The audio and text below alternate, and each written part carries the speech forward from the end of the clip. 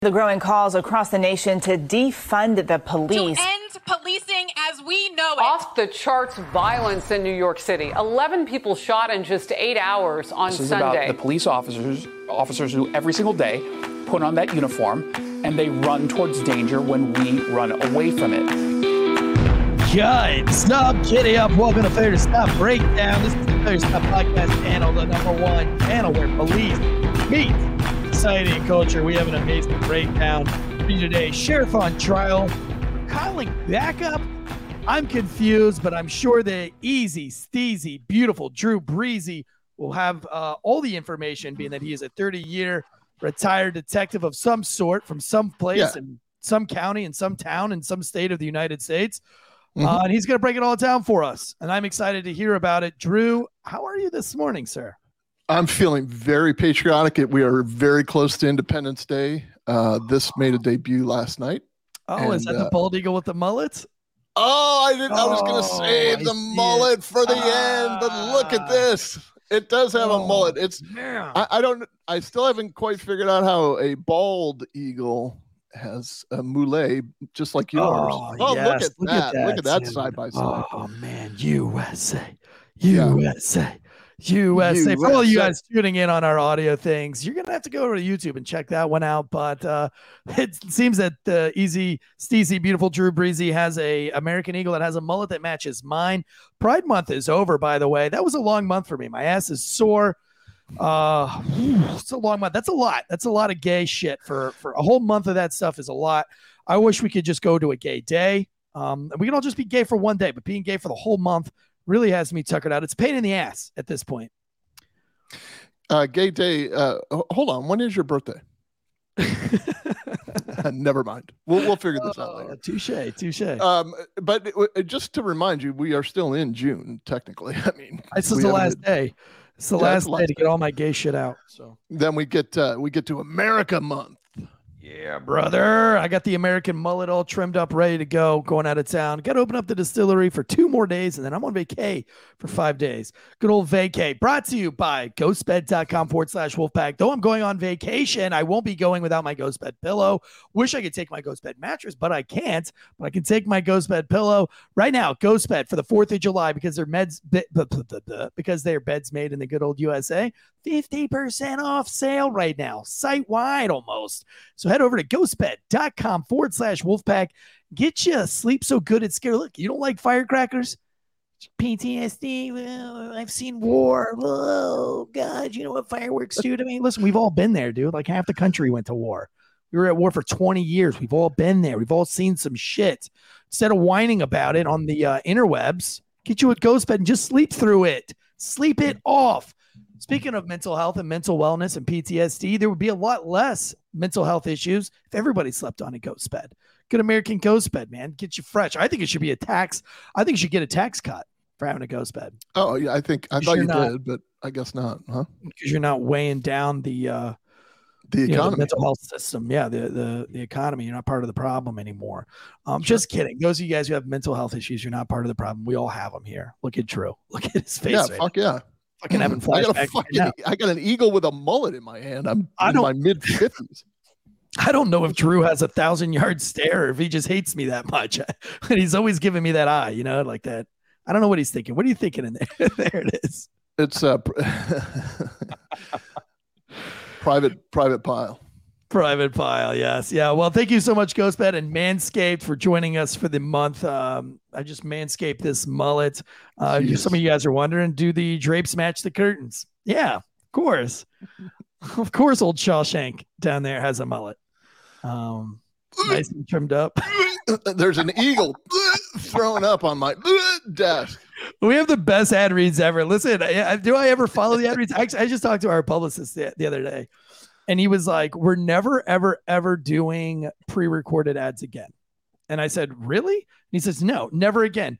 He's like, listen, of course, all these big companies, they want control, creative control. Yeah. They have a standard, right? And I was like, okay, that's fine. I'm going to do both. And they were like, no, you can't do both. So we did what did you do? Like 3 months of just pre-recorded ad reads that everybody fucking hated. We had so many bad reviews because of the ads that I called back and I said, like, dude, look, we make enough money from Patreon, from YouTube, from GhostBed that I don't need all these other little sponsors to keep us on the float. They're actually hurting us more than they're helping us. And we got to call back. And he was like, we're never doing those again. These are the companies that are in. They want the regular ad reads. We've seen the numbers.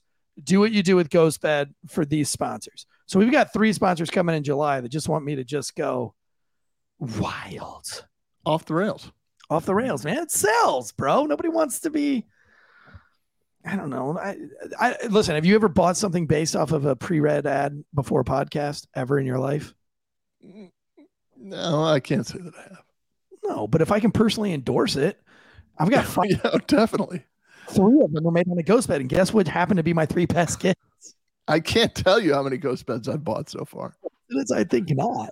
So if you want good kids, buy GhostBed. You want school shooters? Buy something else.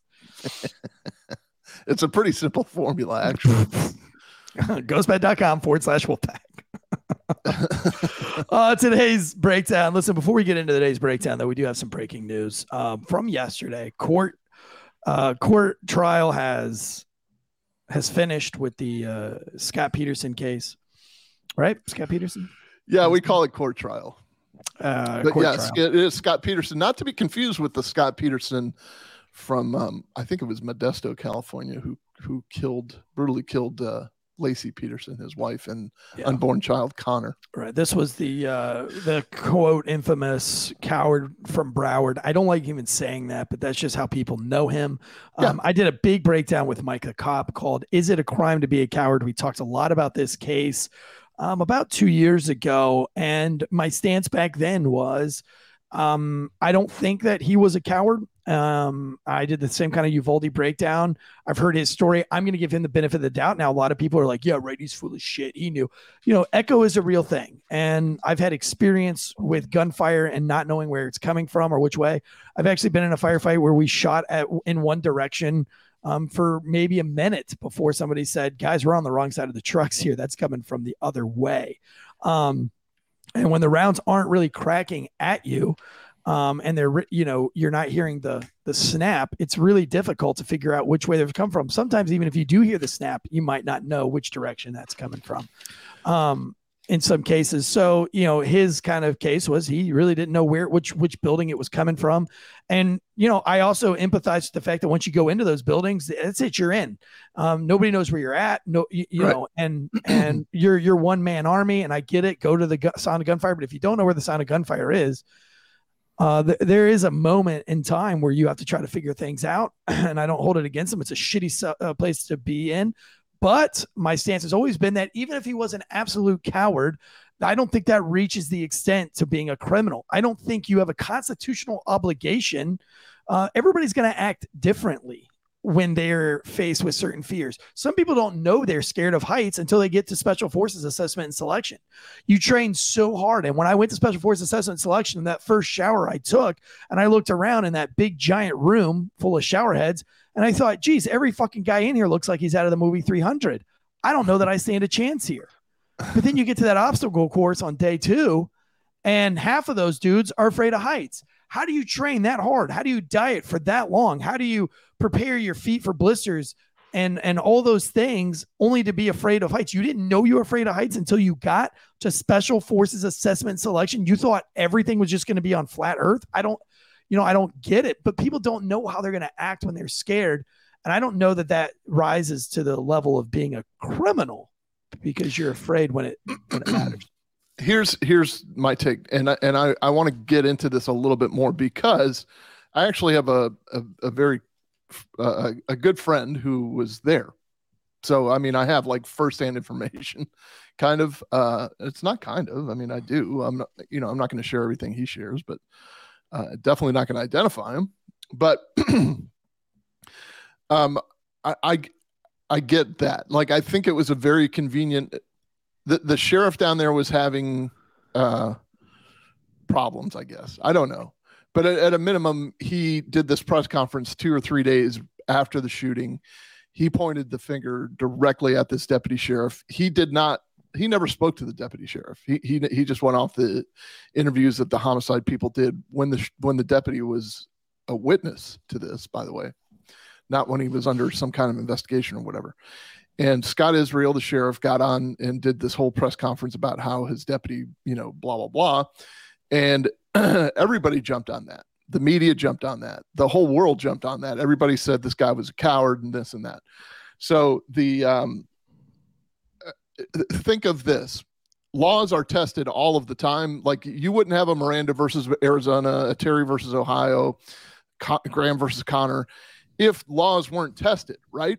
So the prosecutor's office down there in Broward County decided, okay, look, we're going to test it. And we're going to say, you were responsible for those lives, and your failure to do anything while the shooting was going on constitutes a form of neglect.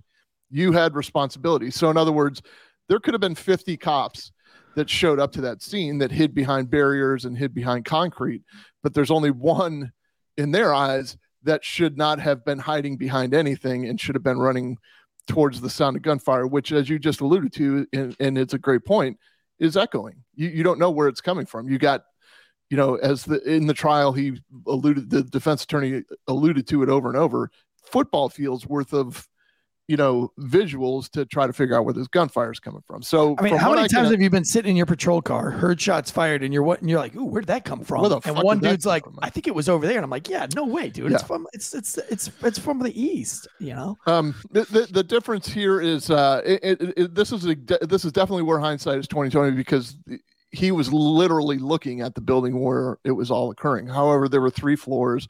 There was a building next to it with 3 floors. So his story, if you ever get to watch, he did an interview like before his trial from his cabin in the great state of North Carolina. And he said that, look, I thought it was originally reported to me that it was sniper fire. And the only reason I was concealed was because I thought it was sniper fire. I didn't think he was in there murdering students. I thought that he was shooting down at employees where we were, or the football field, or, right. And that, the location of Marjory Stoneman Douglas is very unique because it's on the border of 2 jurisdictions, Parkland, which is, I think it falls under Broward County, if I'm not mistaken, and then Coral Springs, who has their own PD. So now there's all kinds of problems too, when it comes to when you dial 911 from a landline, it's going to go directly to where it needs to go. When you dial 911 from a cell phone, it's going to go somewhere else, or it could go to where it needs to go. So there are all kinds of problems with communication, as in if fresh information is getting to, let's say, Coral Springs PD, but he's Broward SO, he's not going to get the same information. So there are definitely issues there. However, the caregiver test that the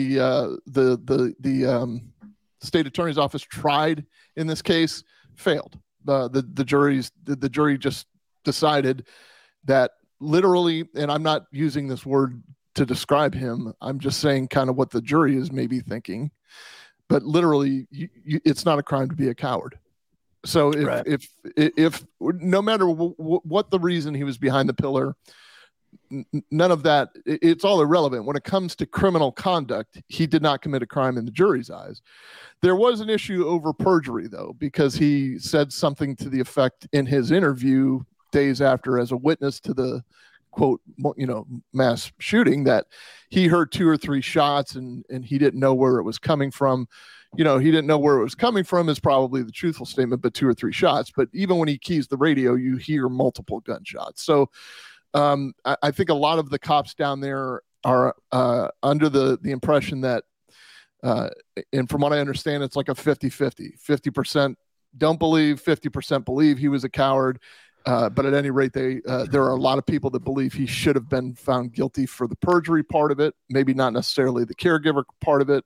I still maintain, I wasn't there, I still maintain that there is a level of auditory exclusion that you're never going to be able to recreate in anybody's mind, in anybody's courtroom either. I went back recently because of the VA stuff, but I went back to a firefight that I was involved in, and I read everybody's statements. I don't think I'd ever read anybody's statements before. My wife was trying to gather evidence for this VA thing that we're doing, and so she was going through everybody's statements that I had. I had everybody's written statements on the firefight. I just had never read them, and it was insane how different everybody's perspective of that little gunfight was. It was crazy how different, what people perceived versus what I perceived and things like that. And it's really wild. I'll say with the city of Raleigh, at least, we've all worked with cowards, so we know who they are. And then I don't know about other jurisdictions, but Raleigh loves to promote the cowards. I mean, probably the 3 biggest cowards that I know that I've literally seen hide in fear have all been promoted. One made it all the way up to assistant chief or deputy chief, whatever they wanted to call it. Just absolute cowards. And they make it. So I think that's every department. So when you start pointing fingers at the one coward, I bet you the people pointing the fingers and calling them a coward are pointing those fingers because they know inside that that's them, and they're trying to take that focus off of themselves, make themselves feel a little bit better, because there is a lot of cowards out there. I just this gets back to Uvalde. In my opinion, the cases are completely different, but there are similarities. But when you throw this term around as like coward, this is what I say. We as cops are always like, oh my God, everybody throws us under the bus and the media under the bus and blah blah. But then we're the first ones to say, oh well, he was a coward. And if you're a leader, in your profession or you're a leader, period. Yes, you definitely need to confront the issues at hand.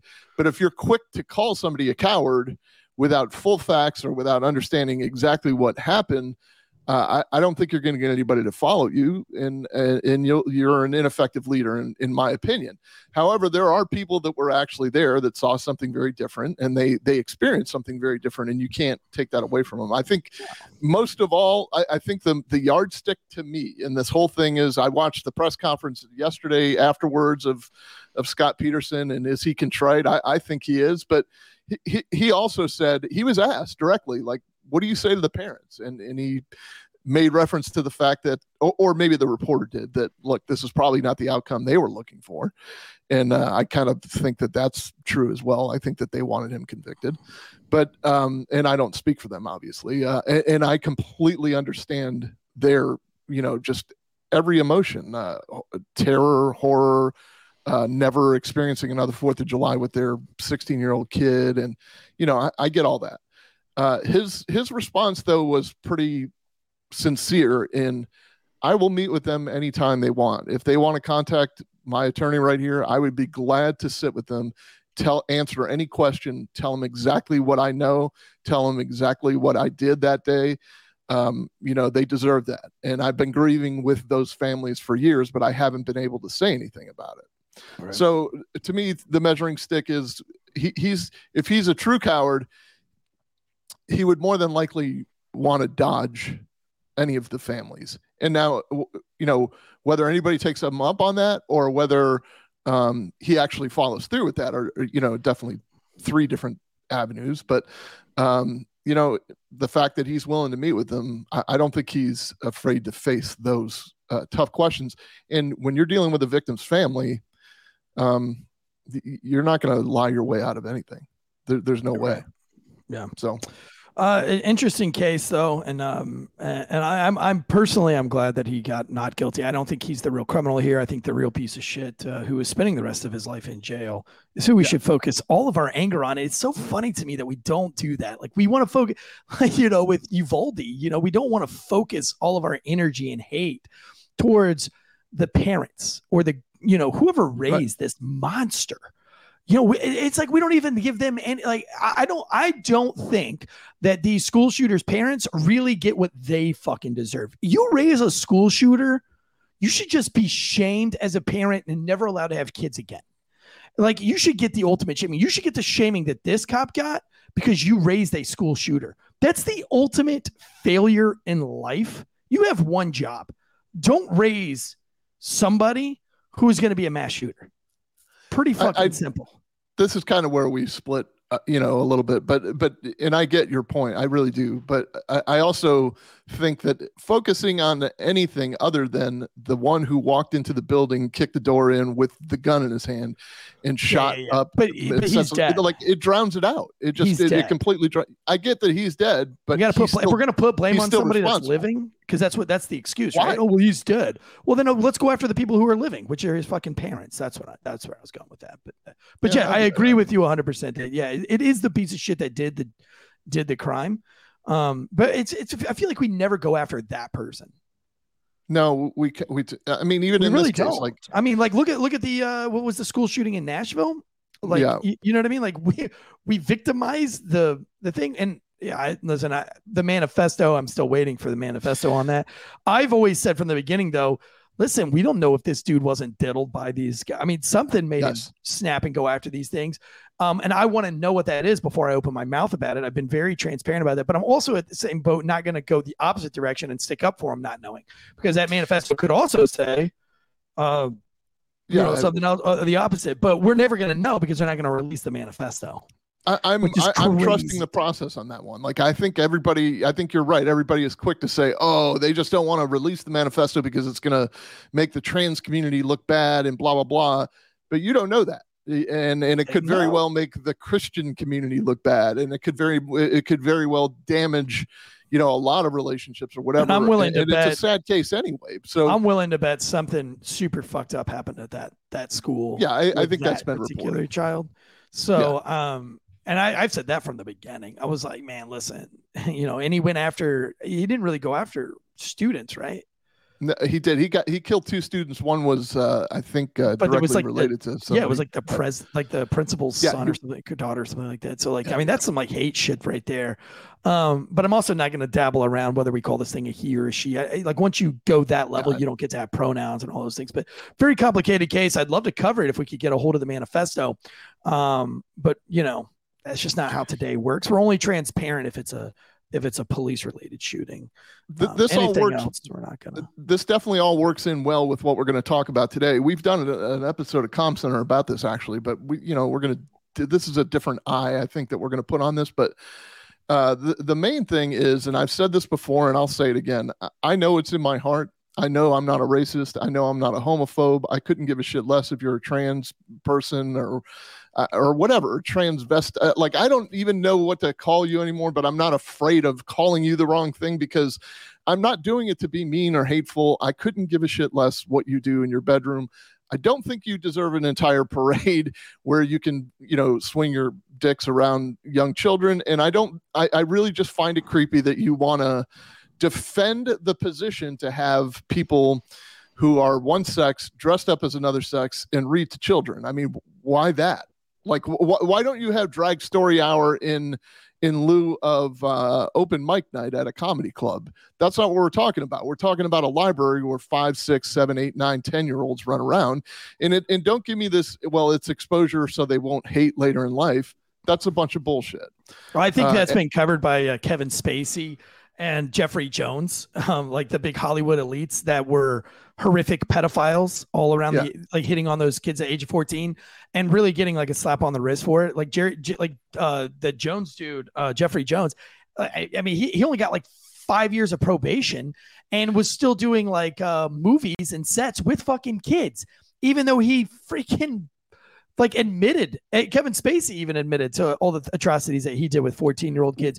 I think the ruling elite is influenced so much by Hollywood that they're all dabbling in this pedophilia shit, and this is their way of normalizing it, and they're letting this happen because they know that when the shit hits the fan, when all this Jeffrey Epstein stuff hits the fan, we're going to go into this on the new Night Shift stuff. When all this Jeffrey Epstein shit hits the fan, all these dudes want like the new right now they're trying to talk. I saw a thing on TikTok where they're talking about that it was only in the 19th century that we started putting an age on sex, and the age of consent up until like 1920 was, whatever. And like this was on like, I don't know, it was in some kind of a hall of professional standards. I don't know if it was Congress or Senate or whatever, but the fact that they're going there and doing this research, they're really trying to normalize this stuff because I think there's more of them than we think are involved in this creepy shit, and that's why they're allowing this fucking this shit to happen. They're allowing pedophiles. Yeah, and they're allowing pedophiles to just come right out and be pedos. I mean, have you seen that one where the dude's in his tidy whities in front of all those kids at the parade, fucking twerking his nasty old fat wrinkly What does that have to do with? You should be charged with child abuse for even allowing your kid to be there. You serious? I would have jumped out of my fucking lawn chair and beat the brakes off that motherfucker if he jangled his balls. If he stopped in the middle of the parade and dangled his balls like that and twerked his balls in front of my kids, I would have got up out of my lawn chair and I would have fucking made him choke on his own sack. There is a video that I saw the other day. It was very disturbing. It was a very young child in a pool. And when I say very young, I'm talking about 3 or 4, maybe. And like an 11 or 12-year-old girl who is grinding on this 3 or 4-year-old boy who's behind in dog fashion, but doing very adult things. Like he has seen this before. This is not new to him. So he's like grinding on her. She's grinding on him. He's like smacking her ass. And it's disgusting. It's like, are you fucking kidding me? There is nothing good that is going to come from this exposure. It's not about like, oh, we need to just loosen up as a society. Bullshit. There are stuff that belongs in the bedroom and keep it in the bedroom. If you want to fucking, if you want to keep your hand necklace on your mate and while you're having sex, that's your business. It doesn't belong in the middle of a parade, and it definitely doesn't belong at 3rd grade fucking story hour. So my whole point was this, to say all of that. It includes racism. Like, call me a fucking racist if you want. Call me whatever the fuck you want. I know what I am. Like, and I also know what you are when you've lowered yourself to saying, well, I've known you for 6 seconds and I can tell already you're a racist. You don't know me. I love I like it whenever I start talking about stuff and they're like, oh, that's cringe. And I'm like, shut the fuck up, dude. It's reality. And the fact that you're afraid to even have an adult conversation about stuff and you just want to use the word cringe to get out of it makes you like, I think we've all like stooped down to some kind of weird middle school level. I've always had I'm not going to go on that soapbox, but listen, if you want me to go to prison, let this shit happen in front of me. I was at the skate park for Go Skate Day and some dude jumped out of a van, a grown ass man, probably mid to late 30s. I wouldn't say 40s yet. Pasty, white, shirtless, hairy nippled dude wearing some kind of a capri pants with a gay pride choker on, a gay pride necklace, and had a pink unicorn thing that he was riding, like a unicorn head with a stick on it, like the little kids run around, like yeah.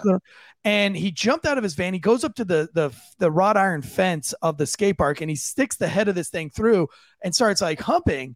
And everybody in the skate park, I don't know if this guy thought because it was like Go Skate Day that he could bring his gayness there and everybody was going to be like cheering from him. But all of a sudden people were like, whoa, what the fuck? Yo, what the fuck? And then I turned around and I was like, he's going to do that for about 5 more seconds in front of my kids before I snatch that and break it off in his asshole. And the dude kind of was like looking around and like smiling like really awkwardly, but he realized that the entire park was not having any of whatever shit he was about to bring over there. And he hopped on over back into his van and they left.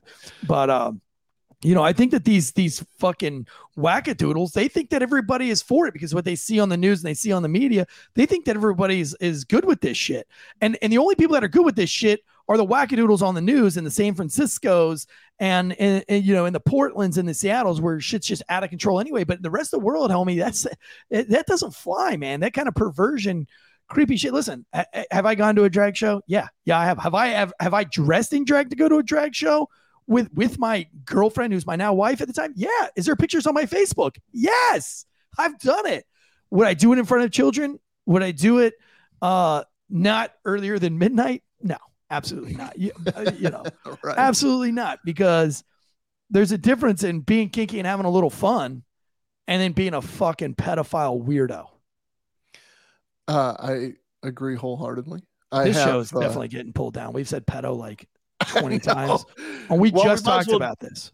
we might as well go all in on it. So But go and follow us on Patreon, guys. If you want to hear like real shit that we talk about, and when we really want to get into these kinds of stuff, go follow us on Patreon. It's like $3 a month. It's the only way that we can break away from the YouTube. We're gonna get demonetized for all this shit. And when we got demonetized for 5 months, that was like, I don't know, $15,000 or something that we lost, So if you really want freedom of speech, if you're a real believer in freedom of speech, go follow your favorite folks on Patreon. And that doesn't have to be us, but that's where freedom flies these days. Ish. I mean, because I need to be checked, Watch this for a second. Speculum. They've got to God, take why are a you sample, doing this to that me type today? of thing. Check for tears, blah blah blah. Right? I mean, makes sense. And so, what they had said to me is like, well, we don't do that here. And he's talking about the I'm like, but gynecologist you're a office. gynecologist office. Why wouldn't you? Well, we don't treat trans patients, so you're discriminating against me, is what you're telling me. My female doctor in Toronto would have taken you in a heartbeat. Damn. Yeah, it's fucking bullshit. I am pretty fucking pissed. It's so hard to find a fucking like a gynecologist that can like even. Why do you want to go to a gynecologist? You don't have a vagina. What? I said What? And you may see a reel if you follow my Instagram page at Drew_BREASY. You may see a reel on this later because I made the comment on somebody's right-wing angel or something, like somebody's account. Look, just because you say you have a swimming pool doesn't obligate me as the pool company owner to come clean your pool. Like, I don't think that you have a swimming pool. I am not going to clean anything related to swimming at my pond identifies as a swimming pool. Come over here with your chlorine. You can cut a hole in the ground and dump fucking wastewater in it, but you can't say, hey, you're a pool company. I just can't find a pool company anywhere to come clean this fucking thing. Yeah, come clean up my because it's not a pool. It's not a pool. And I like, okay, so there may be more complications to what they're saying, what that, obvious transsexual is saying.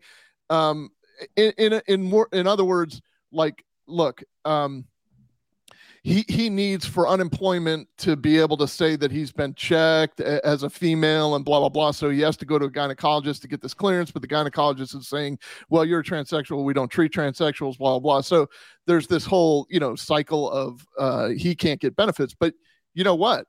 If you, God forbid, have your legs amputated, you can't play in the NFL unless you make that comeback, unless you like what was that Olympic guy, the Olympic sprinter with the fake legs? I can't think of his name. He ended up shooting his girlfriend, but he was from New Zealand or Australia or whatever. But look, you can't manufacture something. You can't test Mother Nature like that and then expect everyone to just fall at your feet and say, oh, we should treat you the exact same way. There are women probably on a 2-month waiting list trying to get into that gynecologist's office, and this guy's complaining because he's a dude that now has a vagina that was manufactured, and this is where we've come in this country, and this is why I say I'm no longer afraid. We've got this far because we've been too afraid to say, whoa, that's fucking crazy talk. Like, leave that alone. You can keep that in your tight circles. Don't bring it out into us, right? Yeah, I can just see that guy like sitting on the gynecologist thing. He's like, yeah, check me. Yeah. Oh, check my dick vag. Come on. Yeah. Come on, gynecologist. Yeah, get in there. I've been waiting for this my whole life. Oh, yeah. Check me real good. That's how I would act. It was Oscar Pistorius. Thank you. Dude, you've just got me so mad this morning. I told my wife like 5 minutes before the show, she was like, are you ready for today? I was like, dude, actually Drew's got the case today. I'm just sitting back and reacting. It should be a nice, relaxing morning. I got another podcast this afternoon. So I think it's going to be a really nice morning. I'm going to do another cup of coffee so I can stay awake and work the distillery tonight, yada, yada, yada. And now here I am just fucking raging. I'm gonna have to go for a run after this. Let me make you madder. Let's get right into this. So this is if you'll remember our Manny Ellis breakdown, there was a they were just about to clear everything in the local state attorney's office. There was a there was a PIO who spoke on behalf of the deputies that had responded there, or at least he spoke on behalf of the agency that did the investigation, which I think was Pierce County Sheriff's Office. And the PIO was a guy named Ed Troyer. He was also the PIO during the Lakewood shootings that we covered, in the deadly winter months of Seattle that we covered a few months ago. So he had built this name recognition, and eventually he ran for sheriff and he was elected. So he was elected as Pierce County Sheriff. And so one night he's in his residence, his private residence, and he sees headlights come up his driveway and goes outside, and he's like, okay, well, what's this? It's like 2 or 3 in the morning, something to that effect. Wait, okay, so I just want to get the totality of the case because I'm reacting. I can't react if I don't know the totality. His driveway, is this a neighborhood? Do you know what kind of neighborhood this is? Is it like a gated community? Is it one of those neighborhoods where all the houses are on top of each other? Is it, that I don't know. I know that he was doing a ton of remodeling apparently. And so that had a factor. I can tell you that later on in conversations, the sheriff said, I thought this guy had one of those clickers that was like a universal clicker, and he was just trying people's garage doors because he pulled up in my driveway, he pulled up in somebody else's driveway, and there's relevance to why he's pulling into driveways in a second. But so the sheriff gets in his car. He has a white Tahoe. It's not a sheriff's office car. It's his car. It's his personal without a gun, without anything. And just kind of follows and finds this guy and eventually confronts him on a street, a couple streets away. The guy gets out of the car. They have this confrontation, this back and forth. Come to find out, this is the newspaper delivery driver. Oh, damn it. Listen, do you know how many times I've been duped by that? I have been too. Bro, oh my God. Because they drive around without their headlights on. Sometimes they'll drive around with their flashers on. Their turnaround rate to a newspaper driver is like, I had a beat, very small beat. And it would be a different newspaper delivery person like every month. It's never the same person. So like people must be quitting that job. And they'll drive, like some will drive with their flashers on and no lights, their lights with their flashers on, sometimes just their lights. And they'll drive on the wrong side of the road. They're weaving back and forth. You're like, oh, there's a fucking drunk. Or they're like going down like the like super dark side streets to cut over a street without their lights on. And you're like, oh, they saw me. They're trying to elude me. Bro, I have done this 16 times minimum in my career. Have I thought I'm about to get in a gun battle because this is the most nefarious character on the streets right now at 2, 3, 4 a.m. And I can back you up on that. Okay. That's a fact. I've done that too. I've done that probably just as many times. You get duped by it every time because sometimes they will cut their lights out for whatever reason, especially in this case. That's what this guy did. He ended up cutting his lights off or turning his lights off, I guess it would be called. And you think like this is the witching hour for a good street cop. The witching hour is between say 2:30 and 4:30. Yeah, like 5 o'clock. It's rare that anybody's going to commit a vehicle burglary or break into a garage or whatever. But if you're into catching people, robbing stuff, stealing stuff, robbing convenience stores or whatever, it's generally going to be around that 2:30 to 4:30 witching hour is what I used to call it. And that's when they deliver newspapers. So you fall for that. You'll fall for it every time. I guarantee it. Yeah. Even when you know, as a cop, when you know that around 2, 3, 4 in the morning, there is paper drivers out there. That's a paper driver route. So many times you get the regular newspaper person who's driving around with their flashers on and their lights on, and you can see them whipping newspapers out of their thing. And you're like, cool, newspaper guy. But every once in a while, you'll catch one like on a side dippity doodah road with no lights on it, no flashers. And then when they see you, they turn. I mean, it's like, I almost think that sometimes they do it on purpose just to see if they can trick the police because, like I said, dude, I used to get duped by them all the time, and they act so nefarious. You know, they There's don't also- normally pull into driveways. All of a sudden you get there and they pull into a driveway and then they just sit there in the driveway and you're like, oh no, you don't get to do the whole I'm on home base. You know, why are you in this person's driveway? What are you doing in their driveway? Get out of your car. And then they don't even tell you that they're the newspaper driver until after you've gone through half your rigmarole. It's it's a very common issue, and the newspaper delivery driver never understands why you don't understand that. And it's also you think of also when the newspaper delivery driver that runs that route has the night off, and they just hand they pass the news has to get delivered, so they pass the torch to a buddy or a family member or whatever, and they're looking at the list as they're driving down the road, and they're all over the It happens. It's happened more than once. So what the sheriff did was he jumped in his personal car, unarmed, confronted this guy, came to face to face, and the confrontation started from there. So what this becomes the he said part of this. What the sheriff said is, he said, I think he even identified himself at one point and said, I'm the sheriff. And the guy said, I know who you are. I know where you live.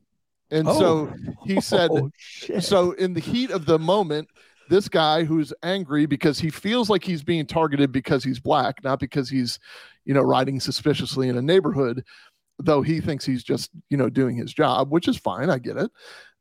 He says that I'll take you out. He says, I'll take you out. The sheriff says, okay, it's now it's a different ball game. You've just kind of threatened me. I'm not comfortable with this. Gets on the horn, does not call 911, calls a non-emergency, probably ringing, we had, I don't want to give away the number, but we had a non-recorded line that supervisors, deputies, the command staff, they all knew the phone number, and it rang right on the comm center supervisor's desk. And it's just almost it's not an unofficial thing, but it's a direct line to a supervisor, like, hey, I need something done, or I have a question for you. Right, but you're not tying up the 911 dispatchers. Exactly. Yeah.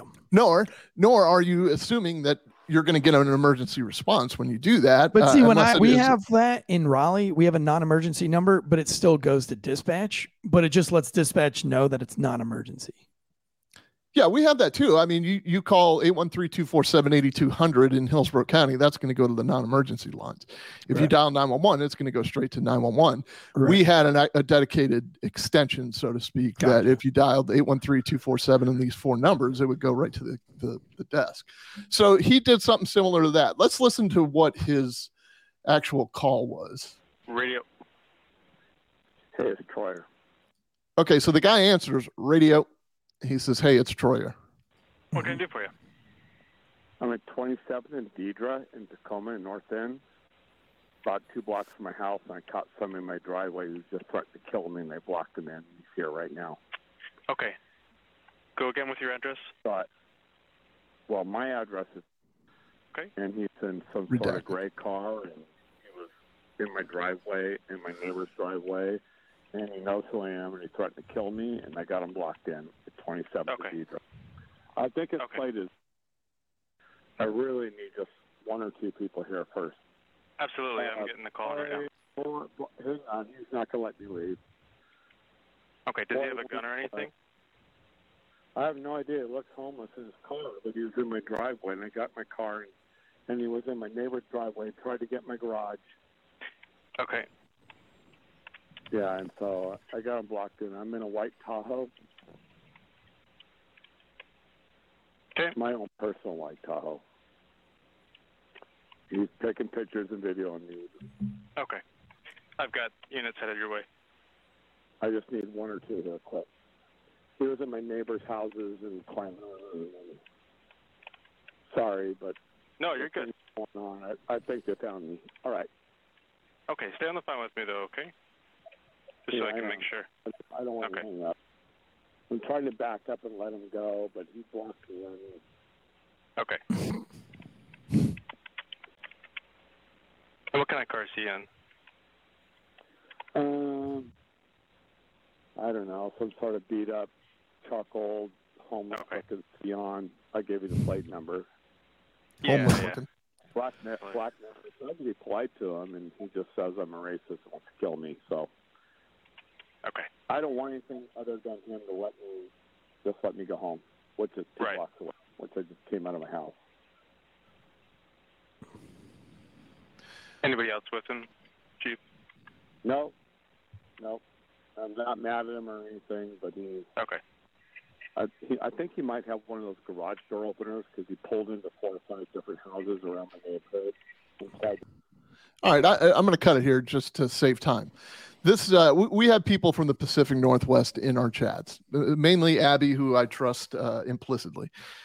She's saying this never made it to the news, by the way. What did make it to the news is the fact that the Attorney General, they said, I'm going to read the statement. Washington Attorney General submitted charging documents filing misdemeanor charges against Pierce County Sheriff Ed Troyer. Troyer is charged with 1 count of false reporting and 1 count of making a false or misleading statement to a public servant. Which one was that charged for this? What's that? What was his misleading statement? Okay, what they're predicating this on is the fact that so Eric, you say you're the sheriff of Nottingham where you live, or whatever it's called, Clayton. And you call and you're like, hey man, somebody just showed up in my driveway. I'm safe, my family's safe, but I got a description of them. I'm standing right here looking at them. Can you just send me 1 or 2 guys to help me check them out, do a street check or an FIR, whatever you guys call it. Very reasonable in my opinion. Like, you want that guy identified because there are special circumstances for police officers when it comes to this thing. They're unwritten, but you think you have to think the worst when somebody shows up to your house. You've put people in prison for the rest of their lives. You've potentially been involved in shootings where you've killed one of their family members. It's natural for you to think, why is somebody is completely strange showing up to my door at 2 a.m. or showing up in my driveway? I don't think that that's unreasonable, and I don't think that the public will ever understand that, but we as cops, we all get that.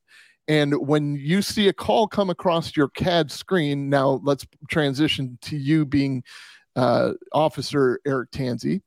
You see, hey, the sheriff of Nottingham County says he's got a suspicious vehicle stopped that was in his driveway for unknown reasons.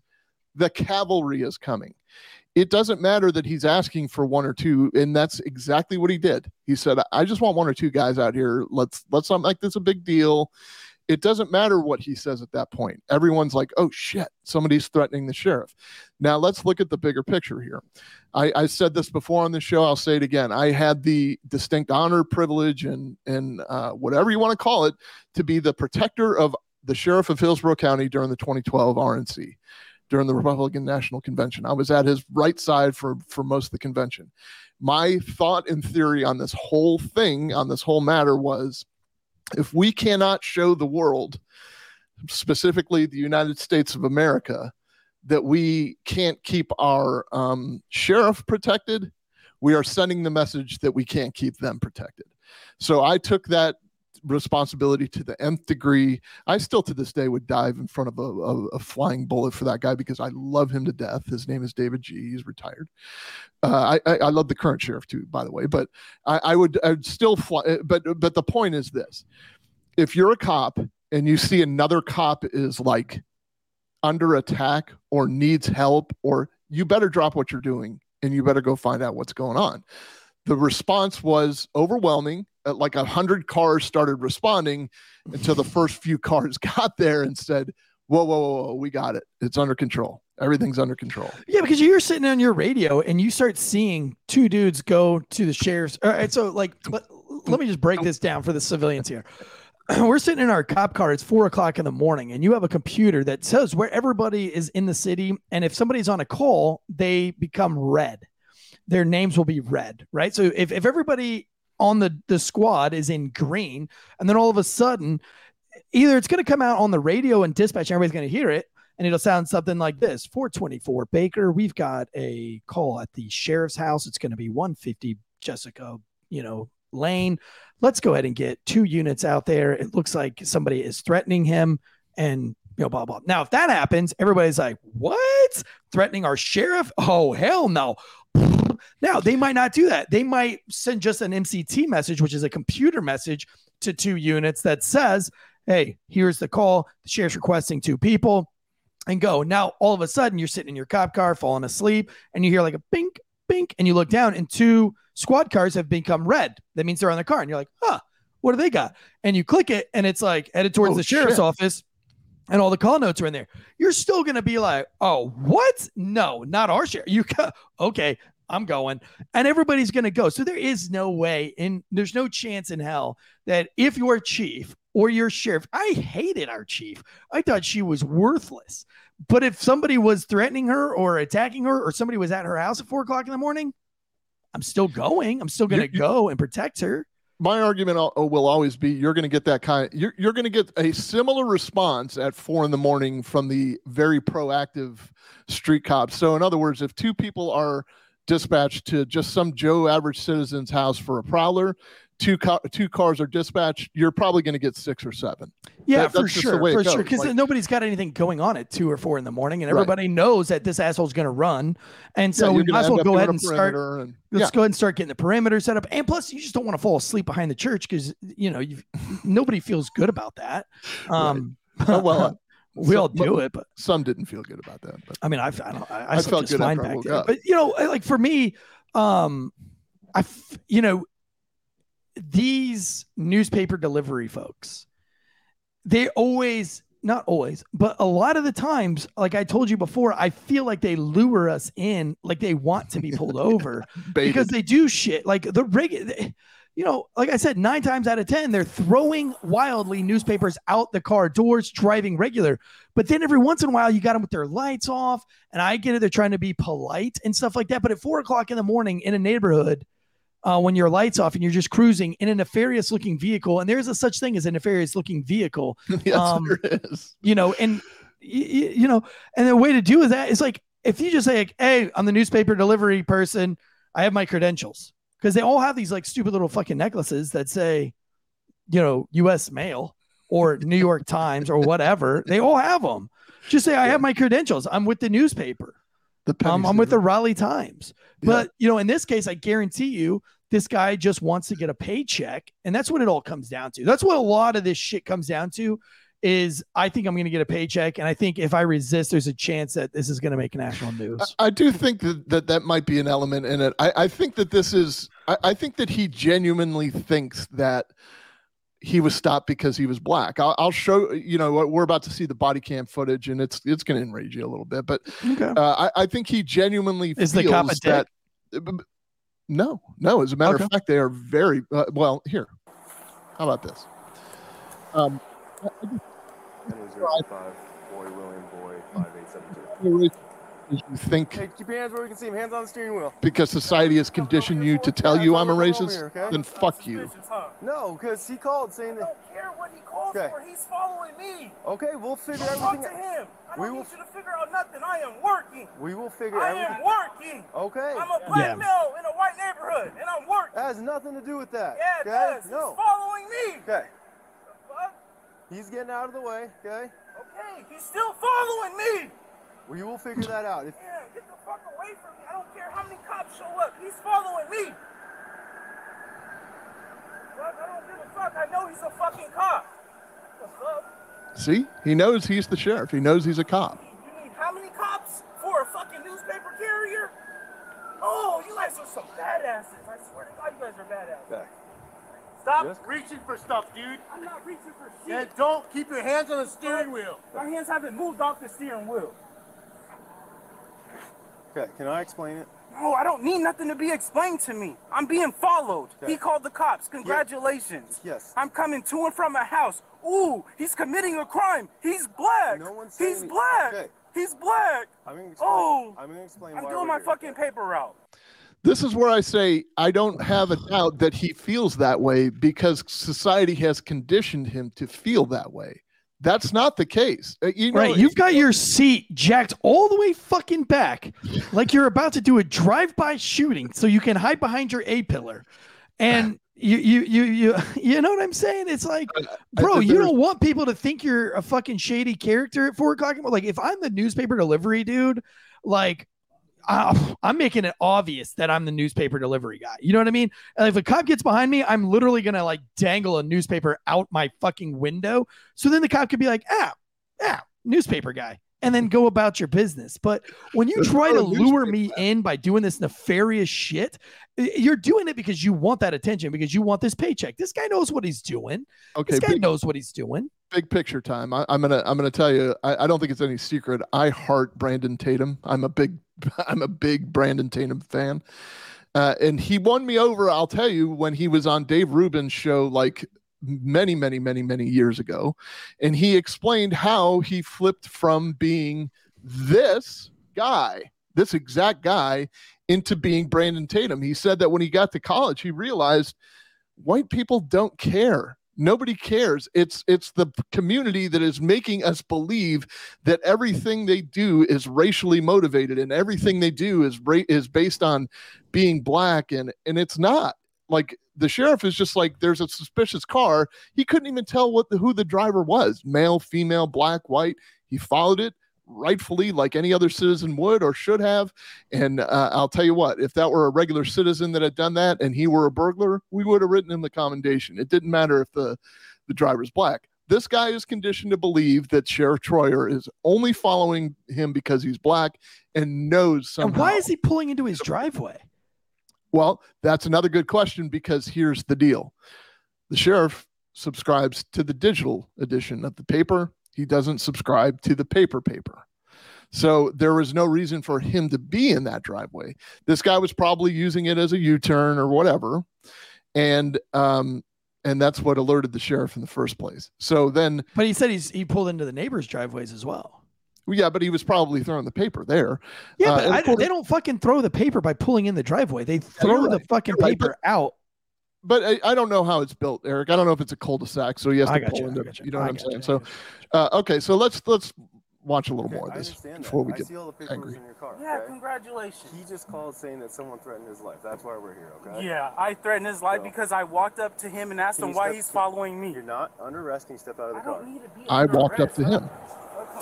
That's dumb. Appreciate it. You're gonna arrest me? No, I'm not gonna arrest. Come sit right here, okay? Fuck, I'm working. Sit on the bumper. You got any weapons on you? No, I don't got shit on me. I'm at work. We're gonna dispatch you, okay? Gosh, I got a fucking knife in my car. That's fine. I don't care about what's in the car. To cut my straps on my newspaper. Okay. Nothing. We don't need nothing. Yeah. Nothing, officer. What are we here for? What are we here for? You keep yelling. Nobody's gonna leave. This is the second time this shit happened to me. What's your first name? Yeah, see? Okay, stop. This is the second time this has happened to me. Then you should know better, motherfucker. You should know better. You should be like, yo, hey, before you run up on my car, I know why you're following me. You think I'm doing something nefarious. I'm not. I'm the newspaper carrier. Oh, yeah, well, I don't have a thing. Why are you pulling in my driveway? I have the digital thing. Look, I know it looks bad, but I was just turning around because I'm done with this route and I got to head out. Like, sorry that you know it, but like literally, you can check my car, bro. You know what I mean? I'd be so humbled, to explain myself. It's ridiculous, man. It's like this kind of behavior and we tolerate it, we celebrate it, and we pay people like this out, people that take advantage of their minority, they take advantage of the situation to get a payout, and we celebrate it and give them a payout. It's like when we did a search warrant on the house where this woman's 11-year-old son had been charged 3 times in 1 week for having 3 different stolen firearms and discharging them in the city. And we do a search warrant because he has shot rounds off again a 4th time and then retreated into the house, and all the neighbors saw it. And so we get a search warrant for the house, and we hit the house, and as we knock on the door and nobody wants to answer it, and we can hear them pitter pattering through the house. And so we hit the door with the ram, and their pit bull runs out and gets smoked. Literally, like it runs out the door, out into the street, and hit within 3 seconds.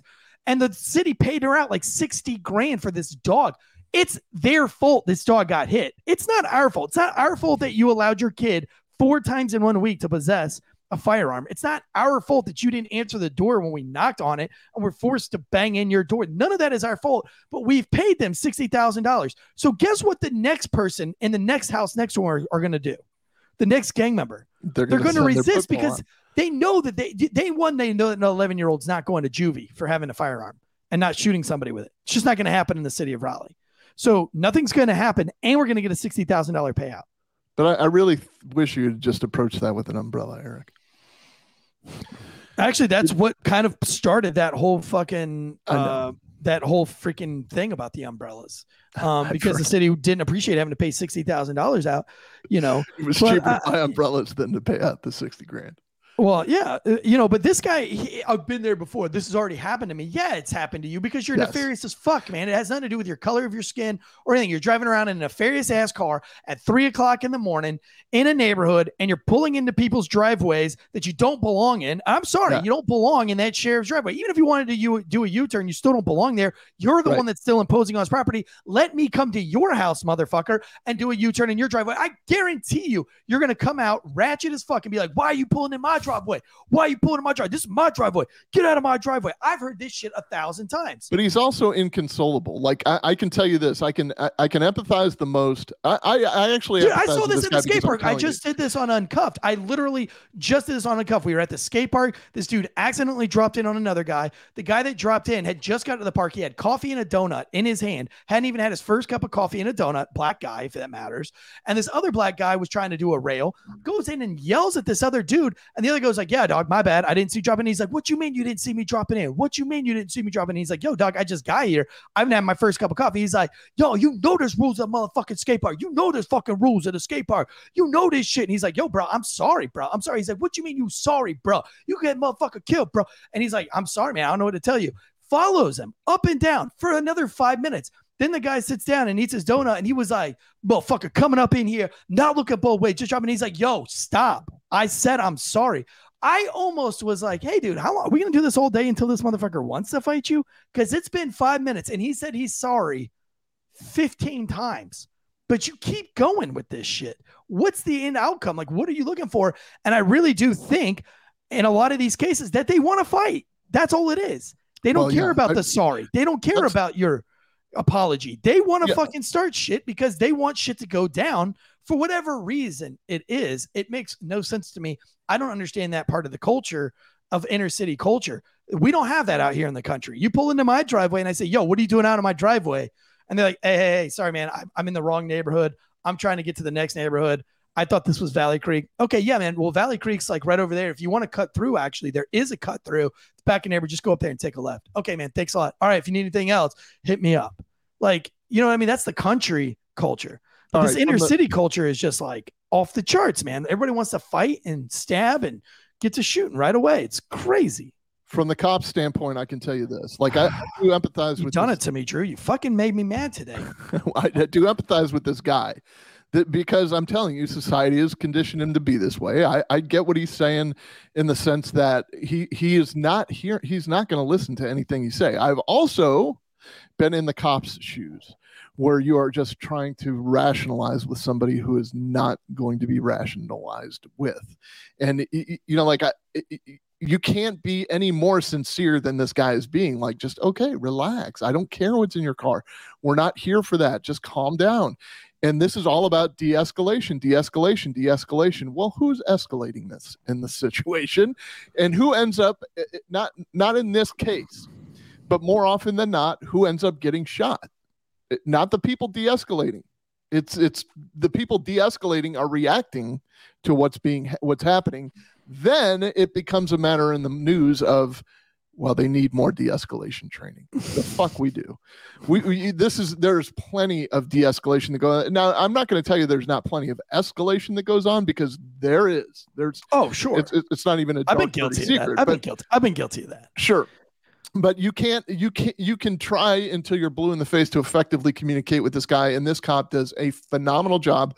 We don't have time to play the whole thing. He does a phenomenal job at finally getting him to calm down, to listen to what he's saying, to rationalize with him and get him on his way. And that's all they want to do. It's not about, like, you have the obligation to kind of stop this guy and see why he's pulling in people's driveways at 2 a.m. Once you figure out he's a newspaper carrier and you don't have the right to detain him anymore, then he goes. The problem and the twist in this whole thing is the sheriff said, well, he threatened me. And he did. He said something to the effect, and the sheriff even testified to it. He said something to the effect of, I will take you out. The sheriff's testimony on the stand was something similar to, well, I didn't think he meant on a date. Yeah. So would that not, if the sheriff said that to this newspaper carrier, if the sheriff said, I'll take you out, would that not be, oh my God, that sheriff threatened to kill me. He threatened to shoot me right in the head. Like, so it only works one way for some reason. So let's look, hang on. Let's do this one. 6 witnesses take the stand in the high-profile case against Pierce County Sheriff Ed Troyer. He's charged with 2 misdemeanor counts from an incident last January. Thanks for joining us. I'm David Rose. And I'm Jamie Tompkins. Today we're learning what led up to a massive police response over a man delivering newspapers. Fox 13's Frankie Thompson is at the courthouse in Pierce County with the very latest this afternoon. Frankie? One of the 6 testimonies today was from a South Sound 911 dispatcher. Through her tears, she tells the court about the quick decision she made to dispatch several Tacoma police officers to help Sheriff Ed Troyer on January 27th, 2021. Sheriff Ed Troyer called South Sound 911 on a law enforcement-only line, claiming Cedric Altimer, a black newspaper carrier, was threatening to kill him. That information was given to Lee Heiberg, another dispatcher who put a priority call out to Tacoma police officers to help Troyer. What was your reaction to learning that Sheriff Troyer wanted only 1 or 2 cars? That at the point of which he was wanting 1 or 2 cars was way further down the phone call, and we were way past that point. Heiberg is full of emotion when Troyer's defense attorney questions how she handled the call and why 40 officers were dispatched instead of 1 or 2 like Troyer requested. Heiberg said she had to make the decision based on her experiences with previous officer help calls. When an officer needs a help call, we have nothing except for that he needs help. And while they are responded to the same, they're different in information. One has a wealth of information for the most part, and one just has nothing. Officer Zach Hobbs was one of the first to arrive on scene and asked Troyer about the encounter with Altimer. Hobbs says he forgot to press record on his body camera during that talk, but did after returning to his partner. The video and audio is played in court. I can hear myself saying that he said he was threatened or threatened with something at first, and then he didn't say he was threatened the second time. Did Sheriff Troyer ever, in your presence, deny being threatened by Altimer? Deny it? No. Okay. Did he ever backtrack any statement about being threatened that you heard? No. Darren Steiner owns the newspaper distribution company that Altimer works for. The defense notes that Altimer had about 4,000 customer complaints against him from 2021 to November 2022. Defense attorneys say after the scene was cleared, Altimer returned to Troyer's house about 2 hours later to deliver a newspaper. Sergeant Mike Blair, who also responded to the scene, says Troyer called him after Altimer's paper delivery. He wanted me to find out what paper carrier the guy worked for, and I said, I'm not going to do that. Did he say why he wanted you to do that? No. Why did you decide not to do that? Because I didn't want to start another investigation. It was Tacoma's call. They'd handled it. Lieutenant Robert Stark says he also responded to the scene, saying at the end of the call, he reviewed the report an officer filed of the encounter. Were you aware that at that time Sheriff Troyer did not take any newspapers physically at the house? No. Okay. Did anybody look into that? Do you know? No. And we can expect to hear more of those questions tomorrow, as prosecutors say Cedric Altimer will testify to tell his version of what happened. All right, so let me 4,000 complaints. What? All right. On top of that, I mean, you know, like I've been in these positions before, where you handle sensitive cases like this for judges, for sheriffs, or whatever, and yeah, they make requests like that, like, hey, find out what paper carrier he works for. And that sergeant is like, no, I'm not going to do that. And because I didn't want to open another investigation. Well, the sheriff's asking for a reason. The sheriff has a relationship with all of the media people in the area. He was a PIO before that. He wants to call this guy's boss and say, look, this is what happened. You guys are now painting me as a racist, and it's shitty what you're doing. And it's your employee that started this. It's your contractor that started this whole thing. So knock it off. And he should have a right to do that. I think any citizen should have a right to be able to find out what company the guy works for. Yeah, I mean, that's like that guy right there, the way he answered that is that political police officer that's poisoning the profession. Like that dude just wants to get promoted. And that guy just, he sees that if I can get this sheriff out, then I'm going to get a promotion. And so there's another officer that testified that the actual detective that, in my opinion, screwed this up. I could have it wrong, but he screwed this up because he's the one that created this doubt, or that the sheriff somehow recanted his thought of. Yeah. And how about this? Like, have we not, just because somebody is a newspaper delivery man, does that mean that they can't be breaking into houses that are targets of opportunity? Like, that's true. We've gone away from, and you and I think alike from the street cop sense. Stop him and find out what he's doing. I mean, you have the legal standard to do so. Do you have reasonable belief that he was about to commit a crime or had just committed a crime? Well, yeah. And you can ask him questions and then let him go when your fear is dispelled. It's that simple. But we've lost that for some reason in the profession. We're like, ooh, we got to go hands off. Oh my God, he's black. We're definitely not allowed to talk to him now.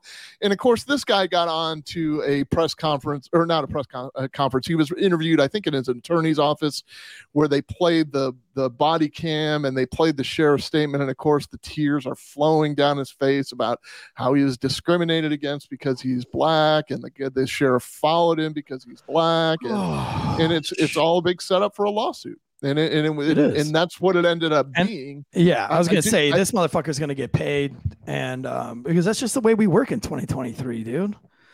So there was an issue that occurred. It's hard to be objective. It's hard to be objective in this when when you've actually experienced it, when you've worked in this kind of environment and you've seen this kind of when you've seen this kind of escalation coming from people, and you know that they just want to pay out. It's so juvenile, middle school kind of behavior.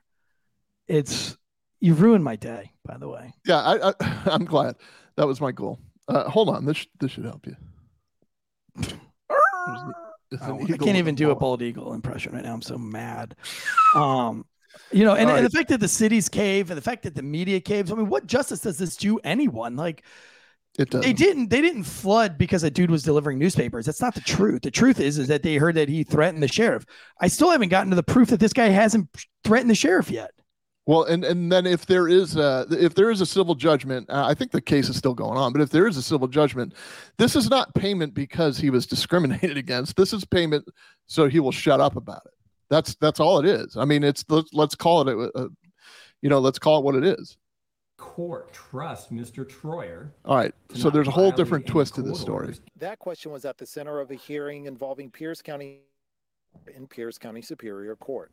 Troyer was back in court today to hear a motion to revoke his conditions of release. You may remember the state attorney general's office had charged Troyer with 2 misdemeanors, including falsifying a report, after an altercation with newspaper carrier Cedric Altimer last year. That's when Troyer called 911 saying his life was in danger, but then recanted. And he knows who I am. He never recanted. As part of that case, Troyer was ordered not to contact Altimer. But in today's hearing, the judge said an alleged interaction with Altimer in April was part of a pattern of intimidation. The judge commented that Troyer's position in the sheriff's department makes him one of the most powerful people in Pierce County.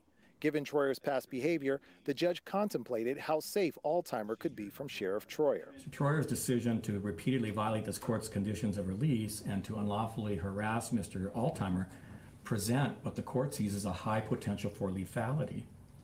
Mr. Altimer may not be safe given the record presented in this court. Towards the end of the hearing, Troyer was almost put in handcuffs. The judge ordered that Troyer be taken into custody until he posted bail of $100,000. Troyer's attorney argued that putting Troyer into custody was nothing short of humiliation and demanded that Troyer gets time to post bail. It's not about the $100,000, because if that's all it was, posting it satisfies the court's concern. What you're looking to do is a perp walk. That's what you're attempting to do here. And there's no place in the judicial system for that. That is what you are looking to do. You're looking to humiliate him, and there's nothing in the court rules or case law that says that's appropriate.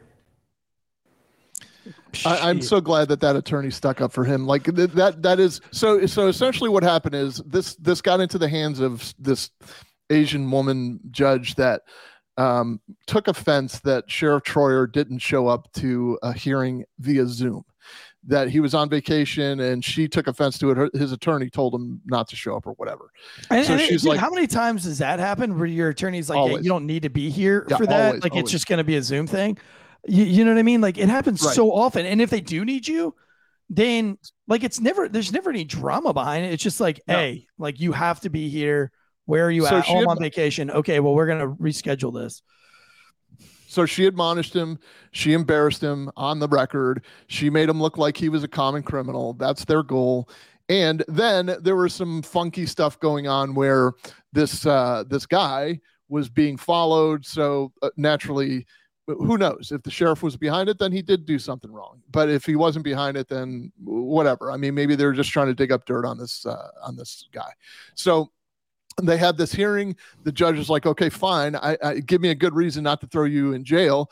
And then, okay, well then post your $100,000 bond and put handcuffs on him and take him away. And that defense attorney is like, no, bullshit. If you just want your $100,000 bond, I'll give you the $100,000. But what you're trying to do, what you want is a perp walk. You just want, for show, you want to be able to say, I put that sheriff in handcuffs over this. This is what I don't understand. This is a manufactured case. These are not misdemeanors. They're misdemeanors, and they're bullshit at best.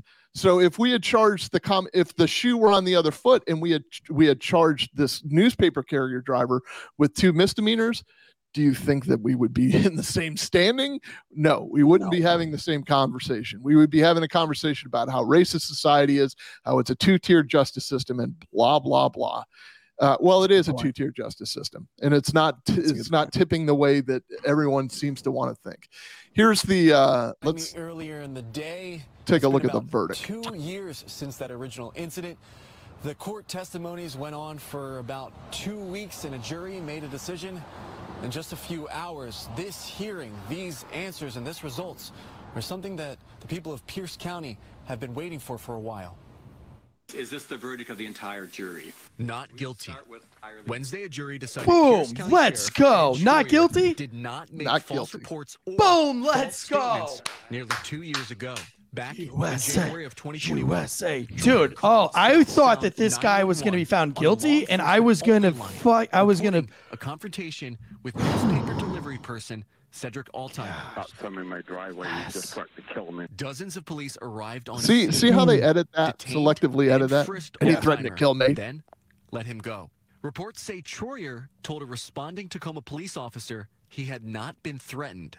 The Attorney General's office filed charges That's his against defense Troyer attorney right there. for false reporting and misstatements after Governor Jay Inslee referred the case to the office. For nearly 2 years, the entire community of Pierce County waited for answers. Those answers came Wednesday, following the jury's decision. I reached out to the AG's office to comment on the not guilty ruling.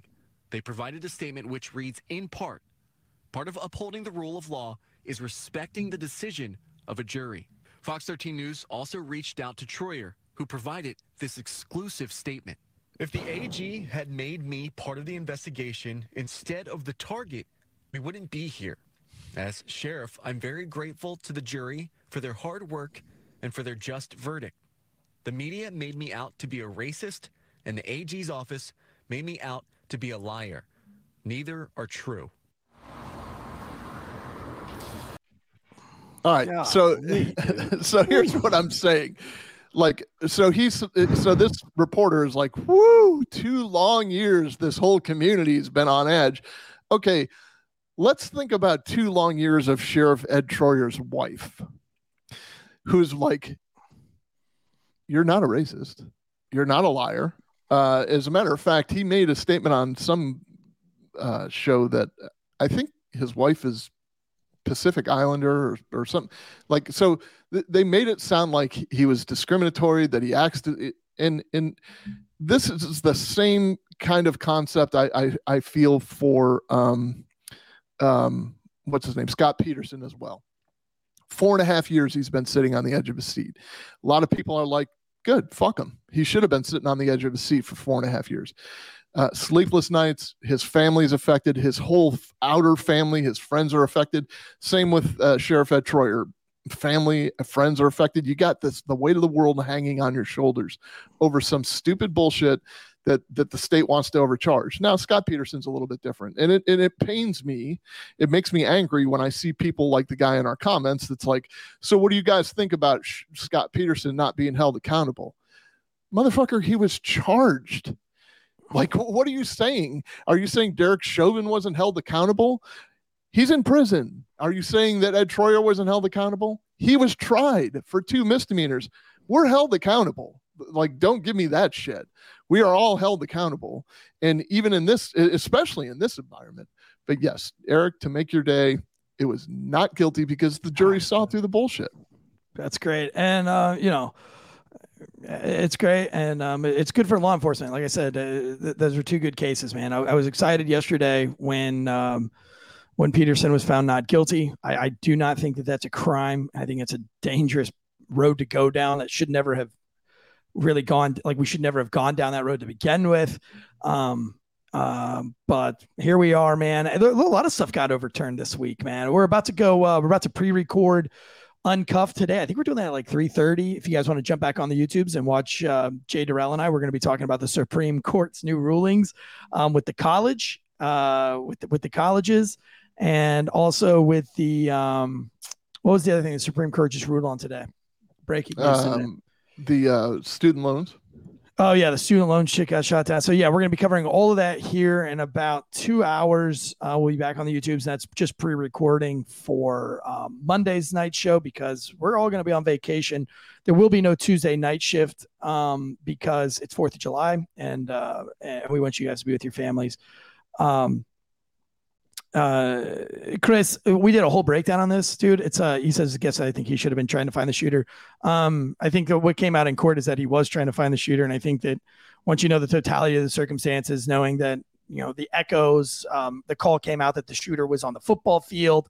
That was not even true, but that's where he, you know, if that's what he was told that the shooting was coming from, you know, there's absolutely room for a lapse in judgment of what to do. Like, well, okay, somebody's shooting at the football field, so I should go over there. But wait a minute, I hear shots coming from over here. And there's a lot that goes on in these things. And the media ran with this as they always do in all of these cases. And they make somebody look to be something completely different than what they really were.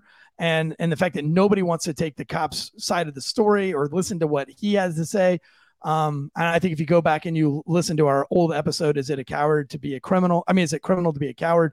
And then if you actually watch the trial, you'll see why he's found not guilty of all of these things. You'll see why he's not guilty because what you heard in the media is not true. And we have to stop doing this. We have to stop. Mainstream media is not going to tell you the truth in any of these cases, or they're not going to give you enough to. They're not going to give you enough to make a objective and reasonable decision based on these things, which is why we do this show, because we feel like, you know, there's so many ways to be wrong in this case. If you heard me go through this particular case, I even said, well, was the cop being a dick? You've got to hear all sides of the story before you can come up with something objective. You can't just go on what the media feeds you. The media wants him to be a coward. The media wanted this cop to be a racist. The media wants all of these things. They wanted Kyle Rittenhouse to be a racist. They wanted Sergeant Mattingly to be a racist. That's what they want. They still want that. And when you hear Sergeant Mattingly's story, you'll realize that Breonna Taylor wasn't asleep. You'll realize that Breonna Taylor wasn't an EMT. You realize all these things, you know, that there was a 2-year active investigation with 2 dead bodies that came back to the Breonna Taylor case. I mean, there's a lot that goes into these things. And so we can't, you know, we have to as a society, even as officers and first responders, not get sucked into this kind of mainstream media, you know, rhetorics. And that's how I started this, Eric. This is exactly what I'm saying. It starts with us. It's grassroots. It's not necessarily failure to stop, but it starts with a guy named Drew Breezy who gets on his Instagram and says, I don't give a fuck if you call me a racist. I know I'm not a racist. I know fucking John Mattingly's not a racist. I know Eric Tanzi's not a racist. You can all do something to me. You all assume that we all hate this and we hate that because we don't see your point of view, but that's a bunch of bullshit. And when you say, well, we need to have a conversation, the extent of the conversation is, I'm going to browbeat you and tell you what a fucking racist you are. You just sit there and take it like a man, because if you say anything to the contrary, I'm just going to say, well, you wouldn't understand because you don't have my experience. And that's a bunch of bullshit. That's not a conversation. A conversation is a two-way communication platform, is it not? It is. And Chris, my demeanor right now, my voice is very angry. I'm not angry at you, Chris. Drew pissed me off today with this fucking story. I thought this guy was going to be found guilty, and it was just the whole thing, the body camera footage, all of it made me mad. And so I don't want you to feel like I am singling you out or anything. I was just trying to answer your question. I'm just generally in a bad mood right now. I'm getting better with the mood because of the ending of the story. It hasn't sunk in yet. So yeah, I'm a little on edge, a little snappy, if you will.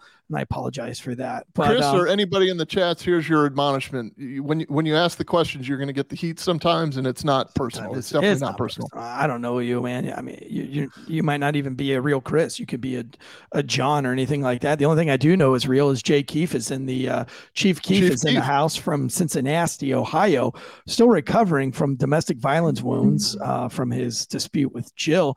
But we are glad to have you guys in here. I know One More and I'm Out of Here podcast came out with a new episode, and he's one of the big hosts on there. So we really appreciate you.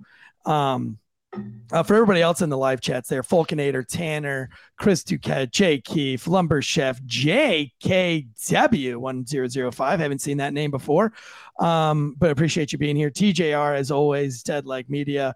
I'm just going to scroll up a little higher. I'm not going to do this all day, but Brian W., Matt Dak Skylog. Matt Dak Skylog sounds like a rap, a little mumble rap. Tactical Dude is always great to have you in here, man. We really appreciate that. Armory Knight, and the list goes on and on. Sorry if I missed you. I'm just not going to go up any higher. It's not that I don't love you, but for myself and the easy, steezy, beautiful Drew Breezy, go follow us on the Instagrams. Help us get to that 10,000 mark. We're sitting somewhere around 9,300, 9,280 on the Instagrams. We'd love to get to that 10,000 mark. We'd love to have some more subscribers, get to that 10,000 mark on YouTube. We're sitting around 7,000 on the YouTubes. But as always, hit that automatic download on Spotify, iTunes, and give us that 5-star rating or review. That's what means the most. Become a paid member on our Patreon, get all that extra content for free that you'll be getting. I have the Officer Daniels coming on this week. And I got a bunch of other stuff lined up for August. I've got a sex romance novelist coming on. Really excited about that. It's a different one, Drew. So I will be having 2 sex romance novelists come on, but one is just law enforcement related. She's an LEO wife, and she writes police related sex romance novels. And so I'm getting her book I'm ordering it today. Hopefully it'll come in and I can read some of this stuff. That way we can have a very salacious behind the paywall conversation about this stuff. I'm going to read some of the, she doesn't know this yet, but I'm going to read some of the most salacious parts of the book live on Patreon, where it just gets really into it. Just, nasty. So if you're a real nasty, kinky person, put the kids to bed early and go for Failure to Stop After Dark. Join us up on Patreon. Hey, read that comment real quick that I put up on the screen while I ask you the Dead Leg Abby interview on Patreon. Yeah, it's amazing. So do this. So do that. That's your homework assignment from Professor Drew. And I also want to. There was something else I wanted to add. Oh, what are we doing next Friday? Are we here next Friday or no? Yeah, we got to be here because we have ads that we have to pay for. We have ads that we're being paid for. Matt Dak Skylog says, I'm a father of 6. Too many to fit into the name. Well, C- Media, who owns Failure to Stop Network, also has a podcast for kids called Grommet Vomit. It's 2 10-year-olds who interview all the hottest athletes, Olympians, X-Game medalists. They just had the 9-year-old Reese Nelson on, who just won best trick at the X Games at 9 by doing a kick flip nose slide over a massive gap. I think it's a I think it's a 14-foot gap or something. No, not 14 feet, like 8 foot. I don't know. Massive gap in a vert ramp, which means if you fuck up, she would definitely be in a wheelchair for a long time. But she did a kickflip no slide over this gap at 9 years old. But they had her on the podcast. So if your kids want a kid-friendly podcast, so go get them over there and have them follow them. So anyway, yeah, that does sound kinky if you don't know what a no slide over a massive gap is. Anyway, guys, from myself and the Easy Steezy, beautiful Drew Breezy, which I think he should change his screen name to the Steezy Drew Breezy. That's just my personal opinion. Guns up. Giddy up. Giddy up.